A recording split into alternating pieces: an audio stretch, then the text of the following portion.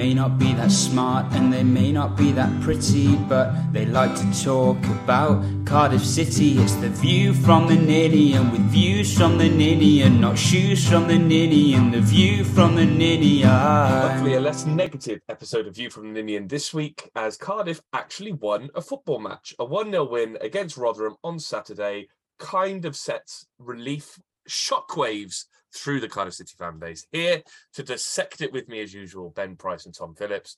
Ben Price, how are you? I'm very well, thank you. How are you? I'm very well, thank you. Thank you for asking. No one ever asks me normally. We do this every week. Tom Phillips, how are you? I'm good, thank you very much. How are you? I'm good, thank you. Two asks today. Thank you very much, everyone. I'm a little hungover, I must admit, but I'm not in as much pain as you, Tom, as you've broken your toe. Yeah, nothing to do with alcohol either. I'm just a very, very clumsy man. Ben, any broken bones for you this week?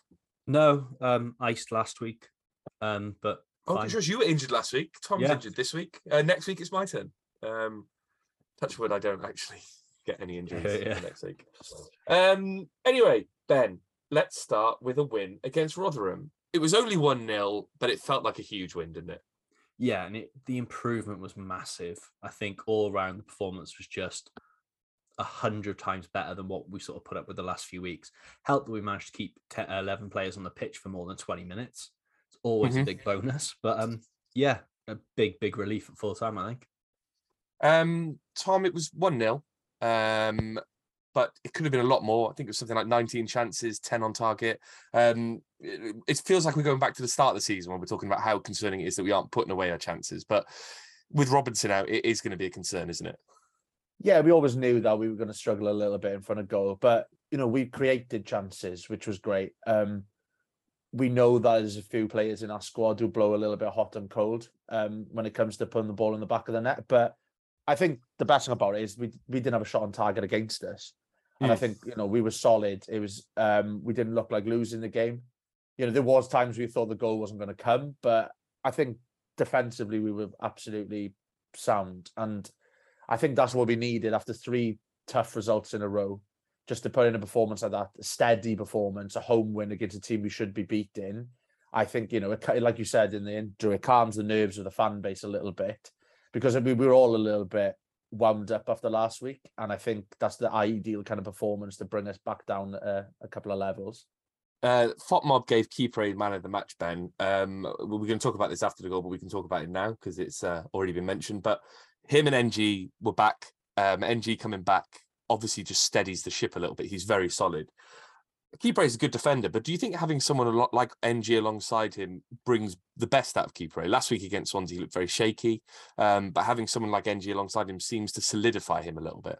I think it's just familiarity, isn't it? He knows what NG's done. They've built up a really good relationship. You look at all successful sides like Cardiff or just around the world, they normally have a strong, successful pairing. My dog's just walked in. What are you doing? Sorry. That spoiled the surprise. We have a guest on tonight's podcast. It's Ben's dog, Rollo. Rollo, what did you think of that performance? He doesn't seem that impressed. But yeah, it's just building up familiarity with any centre-back pairing sort of helps just make everyone look a lot more calmer, a lot more sort of just ready to go on and kick on and sort of put in a better performance, really, don't they? Yeah. Tom, we kind of talked about players blowing hot and cold. Two of the players that do blow the most hot and cold for Cardiff this season, Filigin and Ojo, combined for the goal. I could see you were struggling with my segue there, but I got there. Both were, contributions into the goal. Is it now with Robinson out, with question marks over the production up front? Is it important that they start both producing more? I mean, Ojo has been a big source of frustration, but it was nice to see him have a goal disallowed and be an important part in the goal we did score.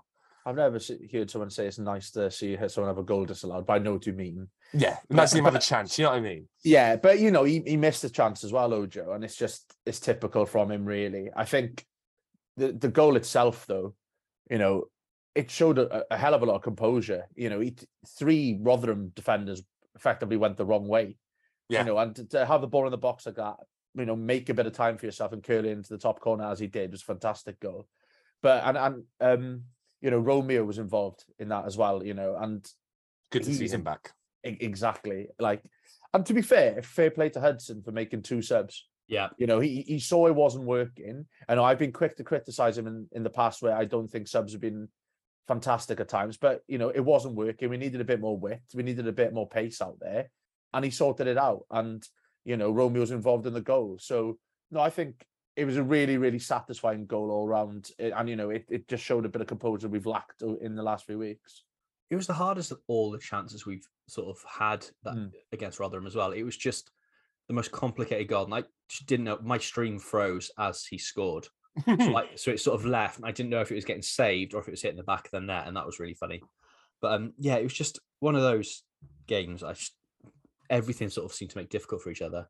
And Hudson's subs made a huge difference. And I thought at halftime it was a bit harsh because Sang was decent. Yeah.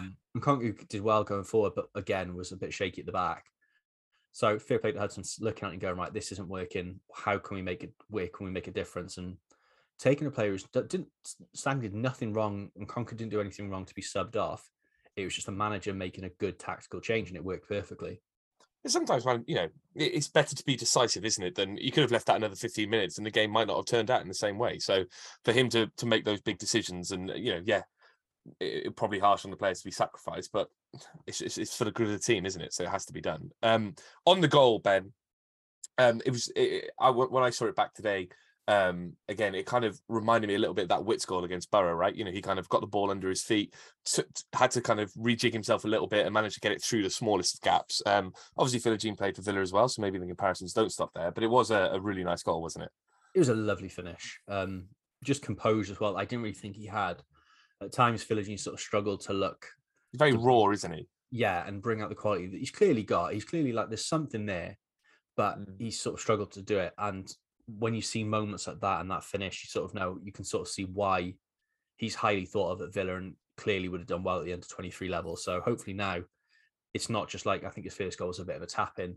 So hopefully this is more of a, in his own head, tells him that he can score at this level, can do good things at this level and kick on a bit, because he's been a bit like all our wingers, he's been a bit frustrating so far this season. So yeah, it's doing really well.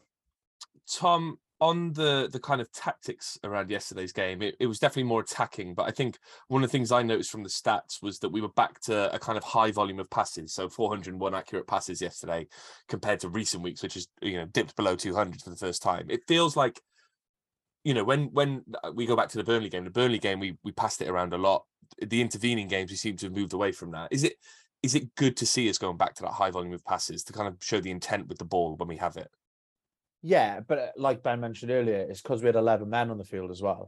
You know, like there's no coincidence our passes drop when you haven't got many players. But like, I think what over the last couple of weeks as well, you forget like how well we kind of played in the first few games under Hudson. You know, we played well against Blackburn as well, and yeah, it's nice to see normal service resumed. And it wasn't passing for passing's sake. At times we were, you know, like you said, the intent was there. We were throwing men forward, and we should have scored more goals. That was the only thing that was frustrating from yesterday. Was we should have scored a couple more.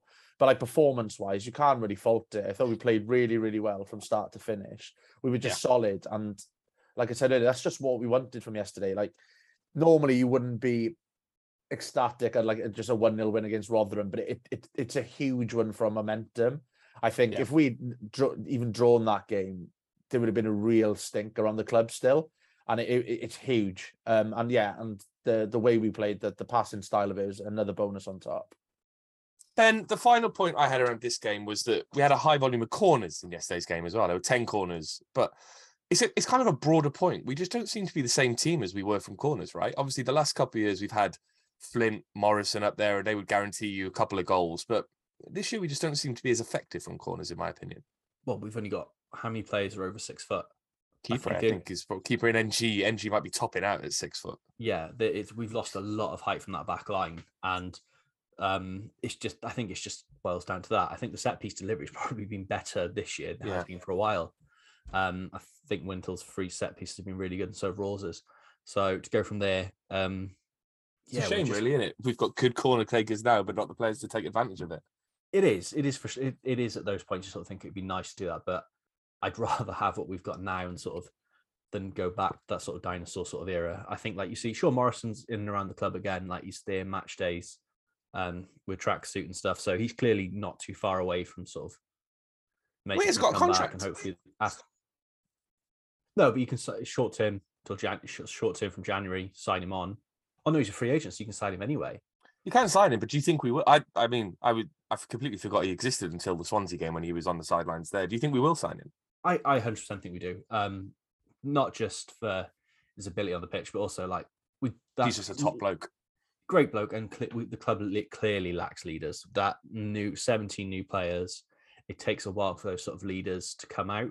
You've got Joe Rawls as club captain, who's sort of, we've said a number of times, he's not the loudest, he's not the most vocal, although he's getting better at it. I thought this was the most, he led from the front from the Rotherham game, was really, really good. Wintle's clearly got a bit about him. NG's got a bit about him, but he's scouse, so when he gets too angry, you can't hear him. So it's just, yeah, we just need players like that to come in. Even if he only makes 5 appearances throughout the season, he's worth his weight in gold just for what he brings in and around the changing rooms. What I will say about Joe Rawls has been he's had a couple of lovely touches in the last week. He obviously had the coffee morning with the Disabled Supporters Club, which was really nice to see. And obviously there was a little video of him in the tunnel yesterday with all the mascots. And he was class. Really just like high-fiving them all, having a little chat with the guy he was walking out with. It was really sweet. And you could see how much like Joe Rawls is a proper club man, isn't he? Do you know what I mean? Like he's been in around the club for so long that he's just he's Cardiff through and through now, even if he is from Aldershot. He just seems like a good bloke, doesn't he? Oh, he's a lovely bloke. In the interactions I've interviewed him, and in the interactions I've had with him through Twitter, he's a really nice bloke. I think my favourite bit though is the bit like Rawls is talking and the kids sort of just. Do you remember when Champions League game for Real Madrid? It was like Real Madrid versus someone, and there's in the change room, and Ronaldo walks past, and the kid's jaw just. Oh yeah, the jaw drop. The kid that next to Rawls was doing not quite the jaw hit the floor, but sort of looking up and really, really smirking. He's like, "I'm next to Joe Rawls. How cool is this?" I love that. There was also that one. Was it in the Swansea tunnel? You know, swear words and all that, where he stood next to Wayne Rooney and he looks him up and down. It's like he's like, "Oh my god, I'm stood next to Wayne Rooney." But he's probably just delighted to be stood next to a normal person rather than another Jack. I could have made a worse joke there, but I'm too hungover for it. Tom, Sean Morrison, yes or no? You were nodding, but I want you to have your opinion as well. Yeah, because I suppose the listeners couldn't see me nodding. So yeah, exactly. I just want to make sure you verbalize it. That's good hosting. That. Yeah, no worries. I definitely. I think like Ben said earlier on, we need leaders around the club, and he's ideal. You know, it's nice to have someone there who's been there a while, you know, knows what it's all about. And to be honest with you, like we are a little bit thin on the ground defensively every now and again, a couple of injuries, and we need someone to come in. So I'm not sure what he'll be like in terms of, he seems to have been getting slower and slower as the seasons have gone on, and I'm not sure what this injuries would have done to him, but I think just for the off-field stuff, I think he could be key. Well, we all worried about that with Bamba, and I think that's part of the reason that Sol didn't get a new contract when he did, after he did his ACL. But then he went to Borough, and he had a great season. He was really, really good, and they were really annoyed when he left the club. So hopefully the club look at that and learn from that mistake as well, and sort of go, look, there's a player there that would do a job for us. We may as well keep it.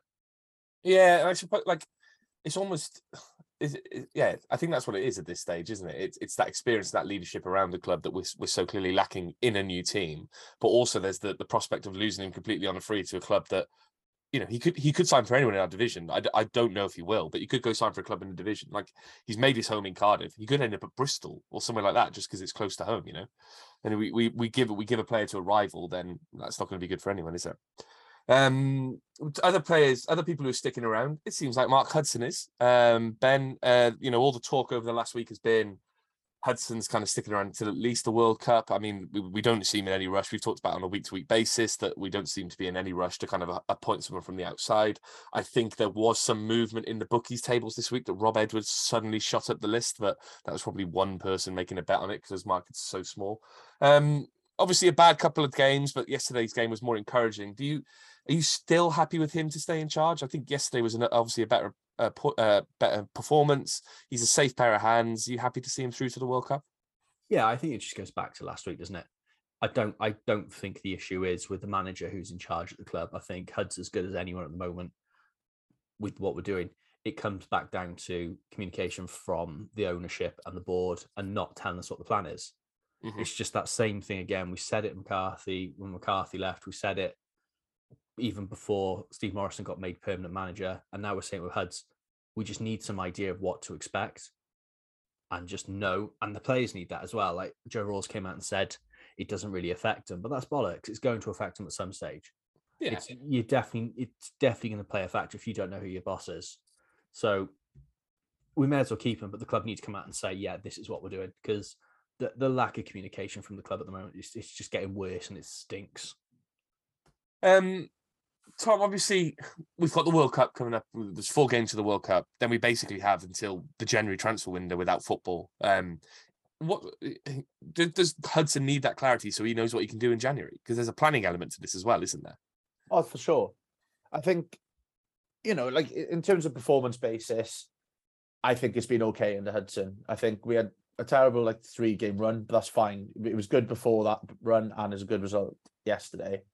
But in terms of like you said, continuity, you need that. I'm sure he's doing some planning anyway, but he can step it up a bit if he knows he's going to be there in January. It's just, when the board have come out and said, "Oh, we're not actively looking for a new manager," but yet they haven't put him fully in charge. It's a madness, really. So I think, and Ben hit the nail on the head. Like, I know Joe Rawls has got to come out and say that it doesn't affect them, but it's bound to. It's madness. Like, and the thing is, we need a little bit of consistency now as well. We can't just chop and change, and survive really in the championship. So we need to know what's happening. Hudson needs to know what's happening, and so do the players, because this is an absolute circus at the moment. Well, you can plan, like you're saying, like Hudson might be planning, but you can't really, can you? You can't go to players and say, "Do you want to come sign for me?" Yeah, it's true. In January, knowing that you could be gone by that point. Yeah, and all the players got to say is, "Will you be here?" And the second you say, "I don't know," Yeah, I haven't got a clue. it's that deal's dead in the water, isn't it? Yeah, that's a good point. Yeah, and it's also like, players might come and want to play for him, and then a new manager comes in, they don't, get on with that manager, whatever it may be. It could just cause even more problems within the squad. We already heard it with Morrison, right? When they said that a lot of people signed for Morrison, they signed for the project, and then that rug gets pulled underneath him. It just creates uncertainty for everyone. It just creates a bad mood around the club, doesn't it? It's again adds to the ill feeling, and the second the ill feeling to the club creeps into that dressing room, you're screwed. Yeah, and like you could feel it in the stands, right? Like there wasn't many people there. It felt like one of those cup games that people don't care about. Tuesday night against Carlisle. What was the attendance? Because I don't reckon there was because Rotherham, to be fair, didn't bring a lot down, but I don't think there was not more than 12,000 people there. No, there's a lot of season ticket holders who wouldn't have been there as well. Like I think because they count them anyway, right? Yeah. So like it felt flat, didn't it? Like it felt really, really flat. And again, that's why the win is big for us. 17,500 they're saying on foot. I can't see bollocks. That. Yeah, it felt real flat there. But all the photos you see after the game, like the stands, they're not even half empty anymore. No. They're falling below half empty. It can't be fun playing in that. No, always you can't get an atmosphere. Like we can say the fans get behind the side, but it's hard to build an atmosphere. Like when you go to the cup games, you can't get an atmosphere going because it's just there's not enough people there. Yeah, you're in a bowl spread out, such a big bowl, so spread out. You're never going to get anything going. The club really need to look at this because, look, people. It's not even people are angry. They, like I said before, they don't apathetic. care. Yeah, and that's a really bad position to be in, especially going into a World Cup break and then going into a new year when the season tickets are going to have to go on sale. They're going to have to do something drastic with season tickets because cost of living and all that kind of stuff. That people aren't going to be able to afford them. People won't want to buy them if they're too expensive, and that'll see attendances drop even more. And then it becomes that self-fulfilling prophecy, doesn't it? The club doesn't get the revenue. Vincent Tan has to invest more, and it just becomes more money on the debt sheet. Well, when it comes to that, you're competing against the FAW, aren't you? You're competing against your training ground with. And if you're looking on paper of reasons who to give your money to, at the moment, the FAW win hands down. The tickets aren't stupidly priced. Mm-hmm. They engage. I think there's success there. There's a plan there. There's clear vision. There's great communication. So they tick all the boxes, whereas Cardiff City... There's not even a box to tick, is there? There's a nice home kit, but other than that, there's nothing really that's going to encourage anyone to sort of take up a new season ticket next year. You don't have to get one either because you know it's not going to be full. Yeah, exactly. And I think the impetus isn't there, is there? That's the thing, right? To cover the cost of a season ticket, you have to go to a hell of a lot of the games. So you're just going to pick and choose. So a game like Rotherham is the one that drops off, right? Like nobody's not nobody. Like it's still you still want to go, but like that's the one that's going to drop off for the people who want to dip in and out. That's the one you dip out. And I think that's the worry. Like, as soon as the crowds get lower and lower and lower, less and less people are going to commit to that season ticket. Well, you're already struggling. You're already playing catch up because people over the last 2 years haven't been to games. Yeah. And they've discovered other things to do on a Saturday. That's true. That's true. So you've learned that we've all learned we can do without football on a Saturday if we don't want to. People have got out of the habit, and there's been enough reasons to ditch this club over the last 15 years. I think this is, the club just haven't caught up and re-engaged and just sort of given people a reason to come back. I thought we were going to try and be positive this week, but we're in the same. But we can be positive about on the pitch. On the pitch doesn't take away from what's going on. I'm joking. I'm joking. It's. I think that's what they're sort of hoping for as well, which is always a worry. Is they hope that the success on the pitch covers up their shortcomings behind the scenes. Of course. Like, if you have a good footballing product, people are going to come and watch it anyway. But the problem has been in the last few weeks is there hasn't been a good footballing product, and the club has been an absolute shambles off it. So it creates that perfect storm, right? If the football gets good again, people will want to go watch it. People will still go and watch it. It's just at the moment there's no reason to, as you say. I don't think as many will. I think people are, like I said, I genuinely think people are so apathetic. I think even if we were sort of knocking on the playoffs towards the end of the season, I don't think you're pulling in a crowd of 25,000. I think you're underestimating how many floating voters live in Cardiff. Like, I've always maintained that Cardiff City is one of the most fickle fan bases out there. I think it's probably because we're part of it, right? And we know it from up and down. But when we got to the Premier League in red, the season tickets were sold out. Like, everyone wanted to be there. And then the season after, when things started going bad, we dropped off to similar levels, 15, 16,000. And then as soon as we had the good success season under Warnock, we were selling out towards the end of that season, weren't we? When we got promoted. So if we get to the point where we're in the playoffs, we'll be hitting 25, 30,000. I have no doubt about that, really, because people want to be part of the success and they want to get in there for next season. If we did get to the playoffs, we're not going to get to the playoffs, though. That's the problem. Talking about the next 4 games, Tom, obviously we've got 4 games now before the World Cup. We'll talk about Watford and Sunderland in a bit more detail as they're the most pertinent ones later on. But we've got Watford, Sunderland, Hull, Sheffield United, a real mixed bag. 2 teams you wouldn't expect to beat, 2 teams you think we can get some points from. We're currently, I think, still 18th in the table. 17th now. We've got up a spot, overtaken Hull. Where do you think we'll end up with those 4 games before the World Cup in the table? Do you think we'll be knocking on the mid-table door? Yeah, I think we'll be around that kind of 13th to 17th, 18th mark. And to be honest, I'd take that now. I think what would have been, or still could be horrific for us, is if we find ourselves in that bottom 3 going into the World Cup. So I think that is a real, as a fan base, we're sitting on that for a good while, looking at that table with no movement.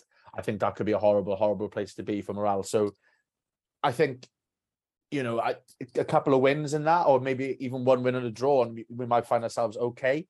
But it's a big 4 games because, like I said, we really, really don't want to be right in the relegation mix going into the new year. The league's mental, isn't it, this year, Ben? I'm looking at it now. We're in 17th on 21 points. Then there's only 2 points that separates us and 12th. Then there's only 7 points that separate us to 6th. I mean, you've got Hull below us on 20 and then Stoke below on 19. It really is 1 win and you're jumping up a couple of places if all the other results go your way. 2 wins, we could literally be in 10th with 2 wins. It's wild, isn't it? It's I've not known a league like it. And I think what makes it even more interesting is that a couple of teams that everyone picked to be flying and sort of be the ones that sort of pushing away with it aren't really doing what you'd expect of them. I think the fact that West Brom, after 17 games, are bottom of the league with 14 points, blows my mind with the players they signed in the summer. Yeah, they signed John Swift in the summer, biggest assist maker in the league last year, and he's struggling. If you were looking to build a championship, sort of classic championship team, you look at some of the players West Brom got and you're thinking, they're the ones that you sort of built. Look at getting in. So clearly there's issues there. So for them to be where they are, Huddersfield I think most people expect them to be down there. Coventry will almost basket in the playoffs last year. I know they've got 2 games in hand, but Borough, Stoke, again, everyone seems to, every year we all think Stoke are finally going to click. We'll never learn, will we? That's the thing. So it's wild that how tight it is down the bottom, but even crazier what do you reckon, from Stoke, from Wigan upwards, they're genuinely thinking, we're not out of the playoff race just yet. No, I think any club can, I know last season Forest went from bottom to the playoffs in a similar sort of time frame. It might have been a few games before this, but Wigan up, you're right. There's Wigan in 20th. Even Middlesbrough, they're only in 17 points, but whatever. It's just like you have to draw a line somewhere. they're in 20th with 19 points, and they're only 9 off the playoffs. And all it takes in this division, we've seen it in the Championship. Like, you put together a run of 10 games, all of a sudden your fortunes turn around massively. We saw it last year with Mick McCarthy. When he came in, we put together an 8-game, 10-game run where we seemed to win or draw a lot of games, and we went from a similar position we are now to on the door of the playoffs. So it can happen.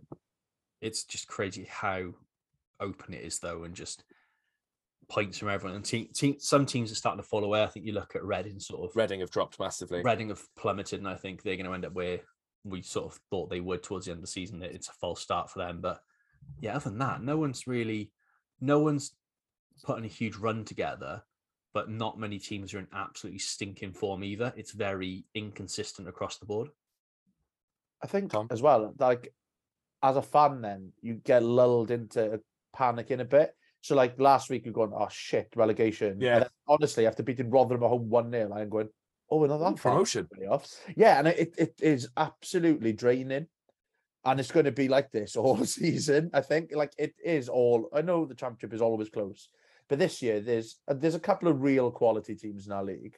But outside of that... You got Burnley. I think QPR are good. And I think Sheffield United, Norwich are all pretty good. Yeah, and then but the rest are pretty much of a muchness. It's madness. Like, it really, really is. Like, it is open, and it really, really open. And I wouldn't be surprised if West Brom are not far off the playoffs at some point if they get their act together. Like, anything could happen in this season, and that's what the worrying thing is. If we don't get our house in order, we could be in the wrong end of that. Yeah, exactly. So it's going to be a real tough season to watch, no matter what end of the table you're in. I just clicked on, you've got the last 5 fixtures on the table on the BBC website. Yeah. Every team is almost identical, apart from, I'm looking at it, Burnley and Blackburn are top 2. But yeah, most teams are sort of very... Everyone's beating everyone, aren't they? Runs. It's mental. Not one team... Well, Burnley, the only team unbeaten in their last 5. It's exciting, though, because Coventry could go bust, and that would be good, because that would take one relegation place away from the league. That's a horrible way of looking at it. No, it is horrible. I don't mean that. They were going through some shit at the moment. They're under an embargo now, and they're gonna have to play at Walsall for the next couple of weeks because they've their ground. The company that runs their ground have gone into administration, so they can't use their ground. The company that owns Wasps have gone under. Yeah, and I also get they're linked. The stadium is owned by it's a sister company of Wasps. And they're about to go into administration as well, which then means Coventry can't fulfill their home games because if the stadium's under embargo, they can't do anything to the stadium. So you've got a 35,000-seater stadium in the centre of Coventry, sort of rotting away. Yeah. And Coventry, again, for the 3rd time in less than 10 years, playing away from their home ground. And they'll be at the Bestcott. Yeah, which is the best ground you can see from the motorway, in my opinion. Like, it's mad because they played at Northampton, haven't they? They played at Birmingham. Like, sorry, I don't think it's called the Bestcott anymore, is it? I think it's called the Poundland Stadium. No way, is it? It's sponsored by, the Poundland Bestcott Stadium. Oh, that's great. The Bolton are sponsored by Home Bargains. Yeah, but they play at the University of Bolton Stadium, don't they? Yeah. Anyway, moving swiftly on to the Wikipedia, who's this Cardiff City player history trivia of the week? I honestly don't think you'll get this one. It's a tough one, and I'm not really giving you much to play with here. So here we go. It's under personal life on the man's Wikipedia page. This player met his wife, Anna, while playing for Cardiff. After his retirement from football, the pair opened their own furniture store in Chorley. That's it. That's what you're getting. You forgot to do it, didn't you? I did, yeah, and I knew this player had like a bit of an interesting post-football career. And you picked that? Yeah, that's all I can think of. I will be very surprised if either of you get this. I wanted to say Tony Capaldi, but it's not. I was going to say Andrew Taylor. No, he was platinum players a few weeks ago, wasn't he? Oh, he was. Damn it! Use him twice. Guido Bergstaller. Open a furniture store in Chorley. In Chorley. Yeah.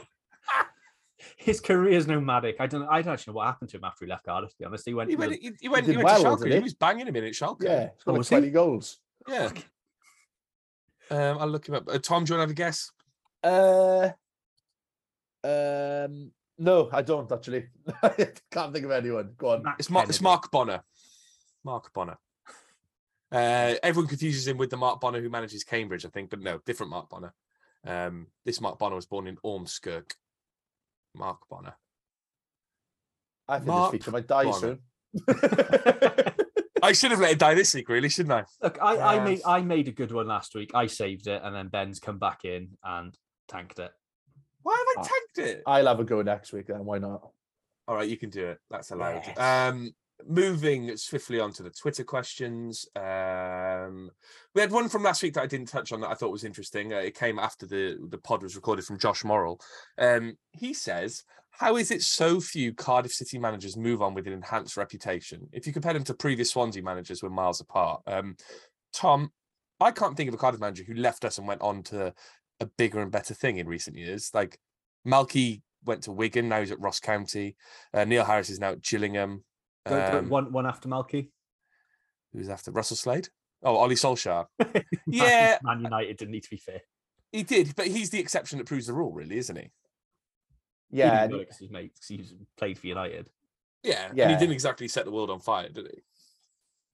No, and I think he's a bigger and better. It was certainly bigger. Yeah, it is mad though. Like I saw that tweet, and it was a bit of a bit of a thinker. Point. Yeah, you're like, it's so true. It's like, I hate that we seem to mention Swansea a lot, but like that is a good example, right? Managers came in and they kind of got poached and they moved up. Was it Martinez to Wigan, Rodgers to Liverpool? Paulo Sousa, I didn't realise this has managed Flamengo in recent years.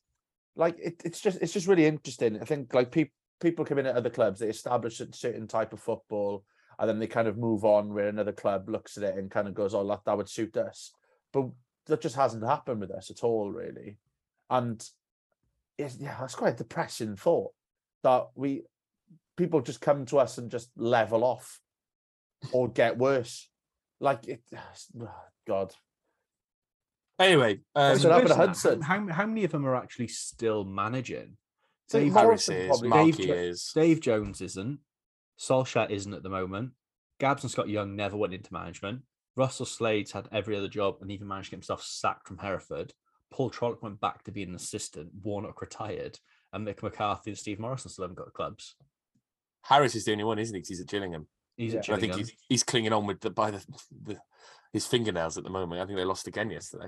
Malky's is he at Ross County? Ross County, yeah. Ross County. He did all right with them, I think, last year, but this year they're not doing great. It is crazy just how.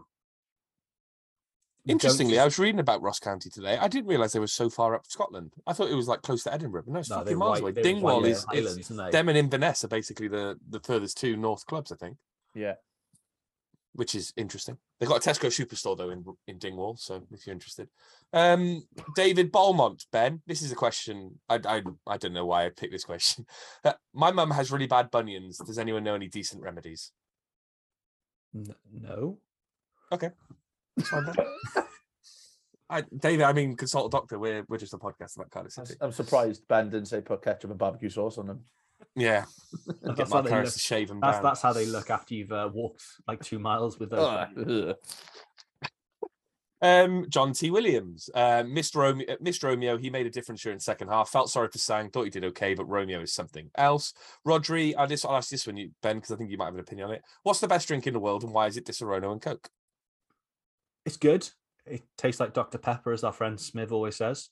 Football. But what I like is Tom hasn't got a clue who Smith is. I'm the youngest on this pod, and I am the one who's least in touch with the Utes, as I saw graffitied somewhere today. The YouTube culture. What's your favourite spirit and mixer drink then, Ben? I bet you're a rum and Coke man.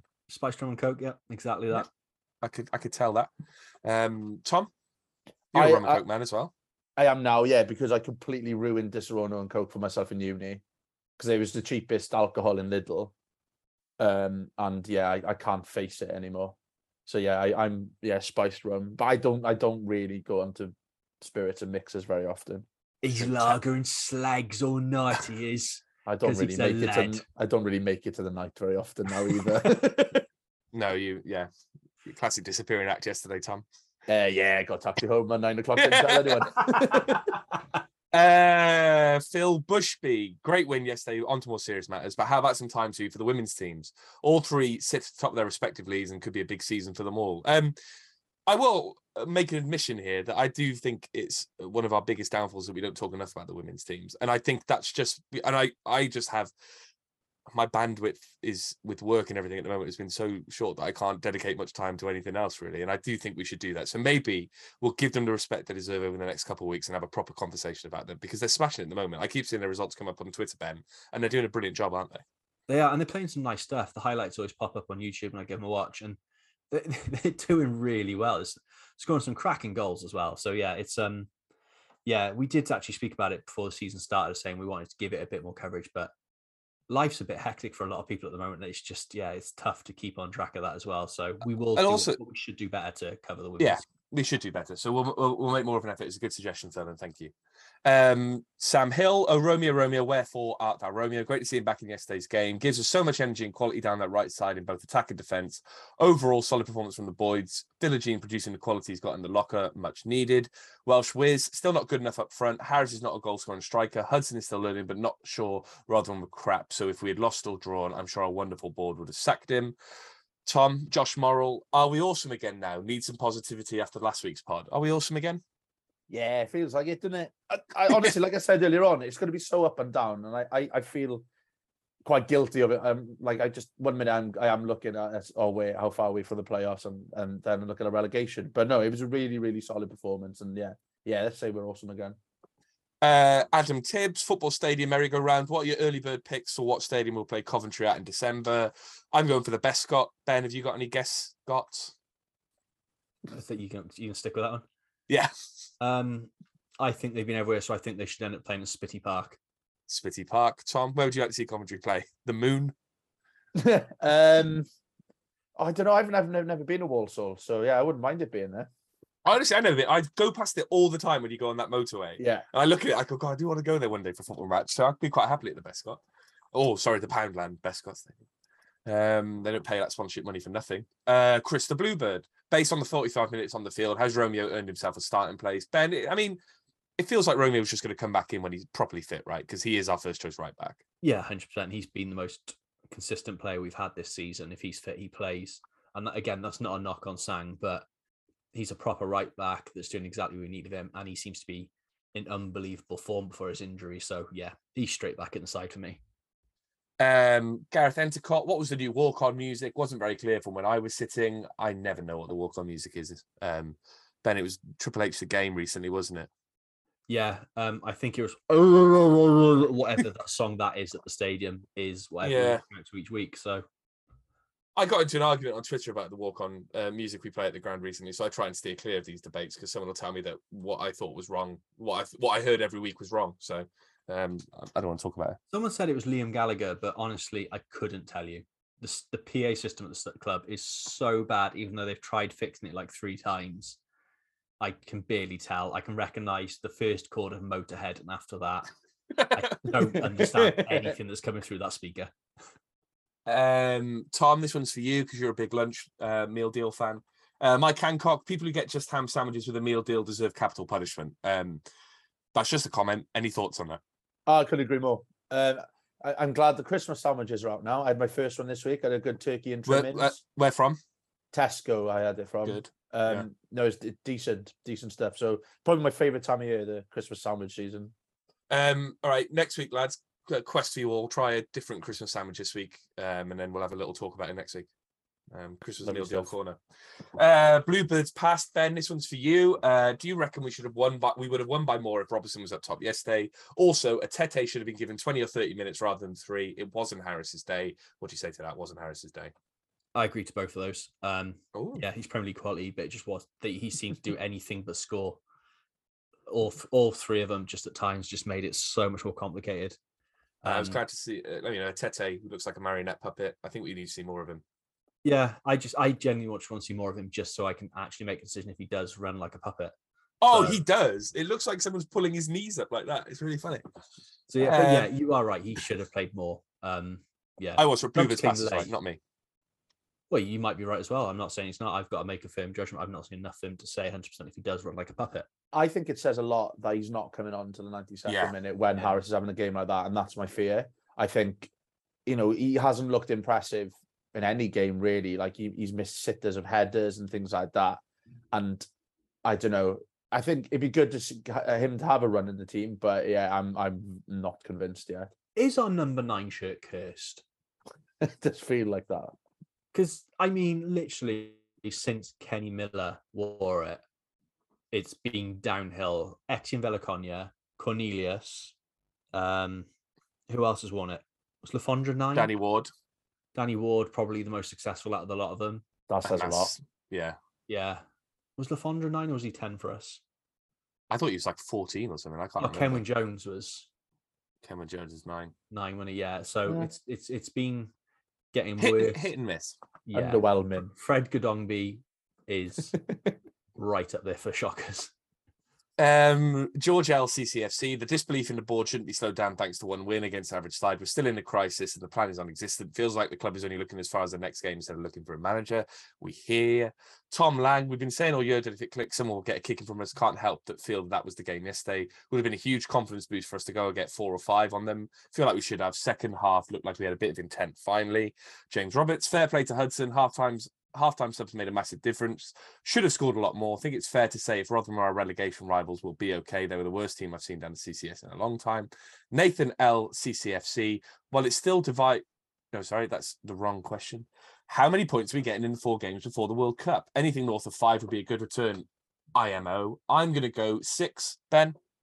I'd be happy with 5 from the fixtures. Tom? I think we'll get 4. Ooh, 4, 5, 6. Good counting.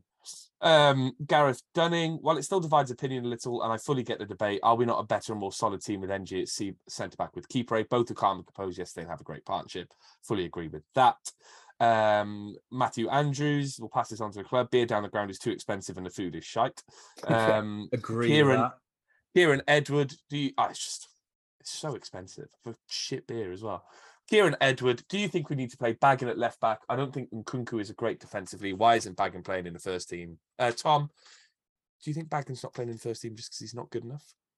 Yeah, I feel like he had a few good games for us. Like, there's some really good performances in there, but it was because we had no one else. I don't think, we were heavily relying on him at one point, and he did seem a little bit too raw for it. Overawed, yeah. Yeah, so I think, again, like the Atete one, I think the lack of minutes for him is probably a sign that I don't think he's good enough. He has been injured. That might be a good. I think I think he's only played 60 minutes for the under 23 under 21s this year. So for me, he comes back in. I just do you reckon? For me, every team who attack us on the left, and Nkunku's just he doesn't do enough going forward to justify how weak he is defensively. So for me, you make as soon as Baggin's fit and ready to play first team football, for me, he comes back in and he's got that left back position till the new year, and we look to bring someone else in. Fair. And the final question on this week's Twitter section was from Oliver Rees. If all 3 members of the VFTM pod took over the club, what would be the first thing you do in charge? Ben Price, you've got the nod for head of catering, apparently. So are you introducing barbecue sauce kebabs? Taking that all day, yeah. Kebab and chips and barbecue sauce and ketchup, all around. Vegan option as well. How much are you charging? I think £6. It's a fair amount for like a medium, sort of like a decent sized one. All right, Tom, do you think £6? I mean, I don't know what job would you do? Do you want to be head of catering, Ben? You can have another job. I'll say head of catering, yeah. Sod it. Tom? I want to be in doing the music. I want to do the pre-match playlist. I think that's as far as I could probably go in the club, to be honest. All right. Then the first thing I would do is actually have an engagement strategy for the community around us. Oh, serious answer. All right. Manager, because I think I'd be good at it. There we go. See you later, Mark Hudson. I'm in charge. And I just sign all my mates, and everyone could get a professional footballer's career for a season. Thanks for all the Twitter questions. Every fan a professional contract for a week. The first thing I would do in charge, that's what I'd do. I'd make a lottery so that one fan every week got a chance to be a professional footballer. This before, I'm sure you have. I'm pretty sure I have. Yeah, as I was saying that. Yeah. So literally, like, if you're a season ticket holder, it's literally like, have you seen Series 7, The Contenders, that old film about, like, there's a lottery in America where they pick 6 numbers out and they all have to kill each other. It's like that, but you get to be a professional footballer for a week. Yeah, you get bigger crowds. Yeah, exactly. Buy a season ticket, you'll probably get a week-long contract. And if they're good enough, we'll sign them proper. Ben's stunned into silence. But it's nice. It was more just there's detail gone into this. Like I've had like 30 seconds to think about what I do as head of catering. You're auctioning players and then putting them to the death, I think, as well at some stage. No, there's no death involved. You've sat there and had this conversation in the house, haven't you, over and over again?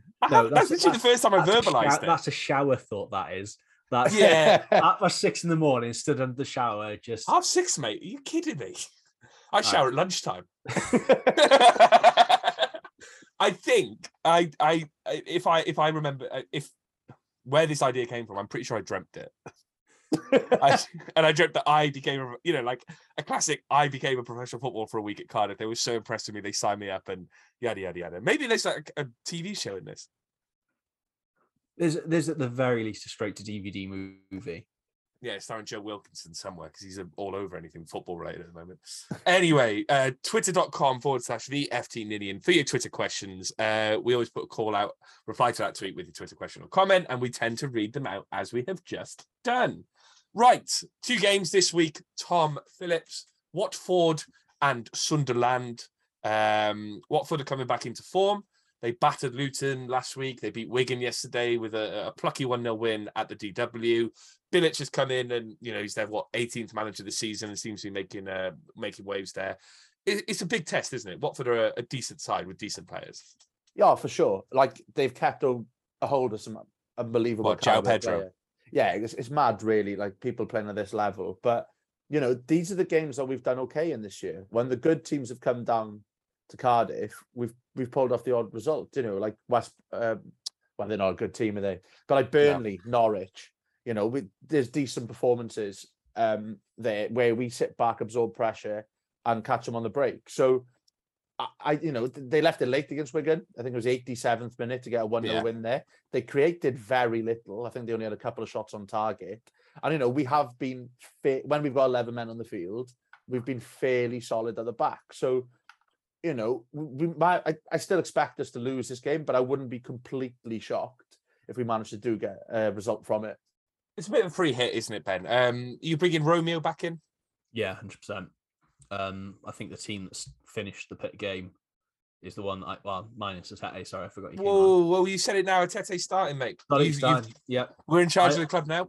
I need to see if he runs like a Masonette puppy. Start that again. Marionette puppet. Marionette. I said Masonette puppy. Don't know what that is.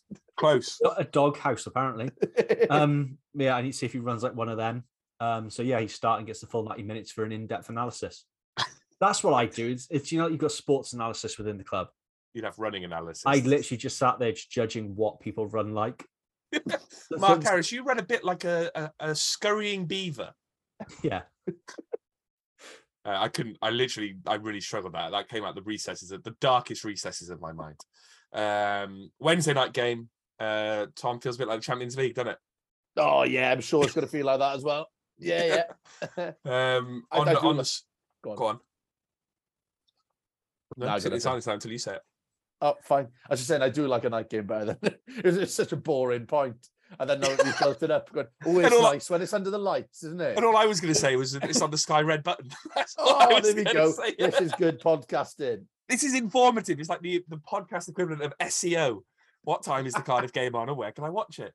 Ben, looking ahead to next Saturday, it's Sunderland away. It's a long trip because Sunderland is a long way away and there's no trains on. It's a train strike. Yeah. Fully support anyone going on strike. Before anyone moans about that, fully support it. So, but I fully support it, except for when it really inconveniences me. It's me. Yeah. And then I'm furious. Yeah, I had some coffee beans in the post for like 4 days longer than I really wanted. And I was desperate and sort of.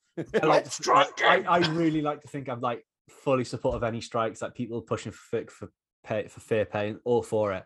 But yeah, when I'm getting up for work and there's no coffee in my coffee machine, I did become very right. Pass me the Daily Mail. Very Julia Hartley Brewer. Yeah, this has got to end right now. Yeah. But yeah, fair play to anyone making that trip. I think we sold over half our allocation, I think, so far. So there's a lot of people going. Some people seem to like those trips, and I think they're the ones you sort of make a day of it. Or I know a few people have gone up and having a weekend. They'll make a weekend of it. I think flights to Newcastle aren't super expensive. Well, they aren't from London, but I think a lot of people. You can't fly. I don't think you can fly to Newcastle from Cardiff. No. Oh, you can't. No, you can't. We looked. This is a random tangent, but in work the other day we were looking at how many places can go from Cardiff. How many is it? Go on, let me have a guess. 13. 11 places you can fly to from Cardiff Airport. Where to? Amsterdam, Paris, and then some stop in like October and stuff like that. But like a lot of them are internal, so like Dublin. Although Dublin's not internal. I was about to say that. I'm not starting that. Controversial. Belfast and Edinburgh. And it's just, yeah. Is it still a hub? I mean, this is really off topic, but is it still a hub for Emirates there? No, it was Doha. They put Qatar, yeah. So Qatar Airways, but no, they pulled out just before COVID. So there's nowhere you can go. You can go to. But there's 11 places you can go. You fly to Amsterdam and then you change and you go everywhere in the world. That's the way they market it. And Dublin's the same. Dublin, you can pre-clear American immigration in Dublin. There we go. What the fuck are we on about this for? Sunderland's a long way, isn't it? yeah. Anyway, back to Sunderland, and then we can round off because we are going down a rabbit hole here. Tom, we talk about teams being inconsistent. Sunderland in the last 5 have lost 3, won 1, drawn 1. Sunderland feels like more of a marker of where we are in the table, doesn't it? I think they are a place above us. Feels like a team in a similar trajectory to us. Yeah, like I'd be disappointed if we lose away at Sunderland. I think we've got to be aiming for at least a point there. I'd probably be happy with a point. I think any away trip like that, you come away with anything, you've got to be happy. But yeah, they seem, like you said, very much our level. So no, I'm hoping for a really good performance against them, just to set that stall out a bit and just see where we are. Right, predictions. I'm going to go 1-1 draw Watford, 2-0 win at Sunderland. Ben? 2-2 draw at Watford and a 1-0 win at Sunderland. Tom? 1-0 loss Watford, 1-1 draw Sunderland. Very good, very good. And that rounds off another episode of The View from the Ninian. Hooray, hooray. Ben, what was your favourite bit? I like the airport discussion, to be honest. No. Tom, what was your favourite bit? I think when Ben said that Bergstaller was a furniture maker in Chorley. Yeah, that was a good one. Not even top 10 worst shouts I've had this year on this pod. Not this week either. And that's it. Another classic View from the Ninian in the books. People will be talking about this episode for a long time. I can feel it. Twitter.com/the FT Ninian if you want to get involved in any of our stupidity. Ko-fi.com/the FT Ninian if you want to put some money towards the pod. Thank you to the very generous Gonzo McKenzie, friend of the pod, who put some great money in the Ko-fi account this week. That will pay for another holiday for me. Thanks again for everyone who listened. We really do appreciate the support. Ben, any final words? Love you, Gonzo. Tom, do you want to wrap that episode up with a sound? Yeah. Very good. See you all next week.